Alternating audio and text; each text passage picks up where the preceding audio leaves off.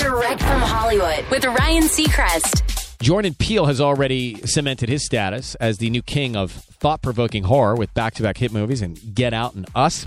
And he's just found his new project in the genre, teaming up with red-hot Insecure star Issa Rae for Sinkhole. The film will be based on a short story of the same name about a family that decides to move on into their dream home despite the mysterious sinkhole in the backyard that ends up being able to fix broken things. Before the deal was made, there was a bidding war for rights to the story.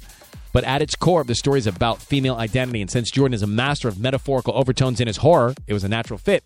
Sinkhole expected to shoot next year. That's Direct from Hollywood.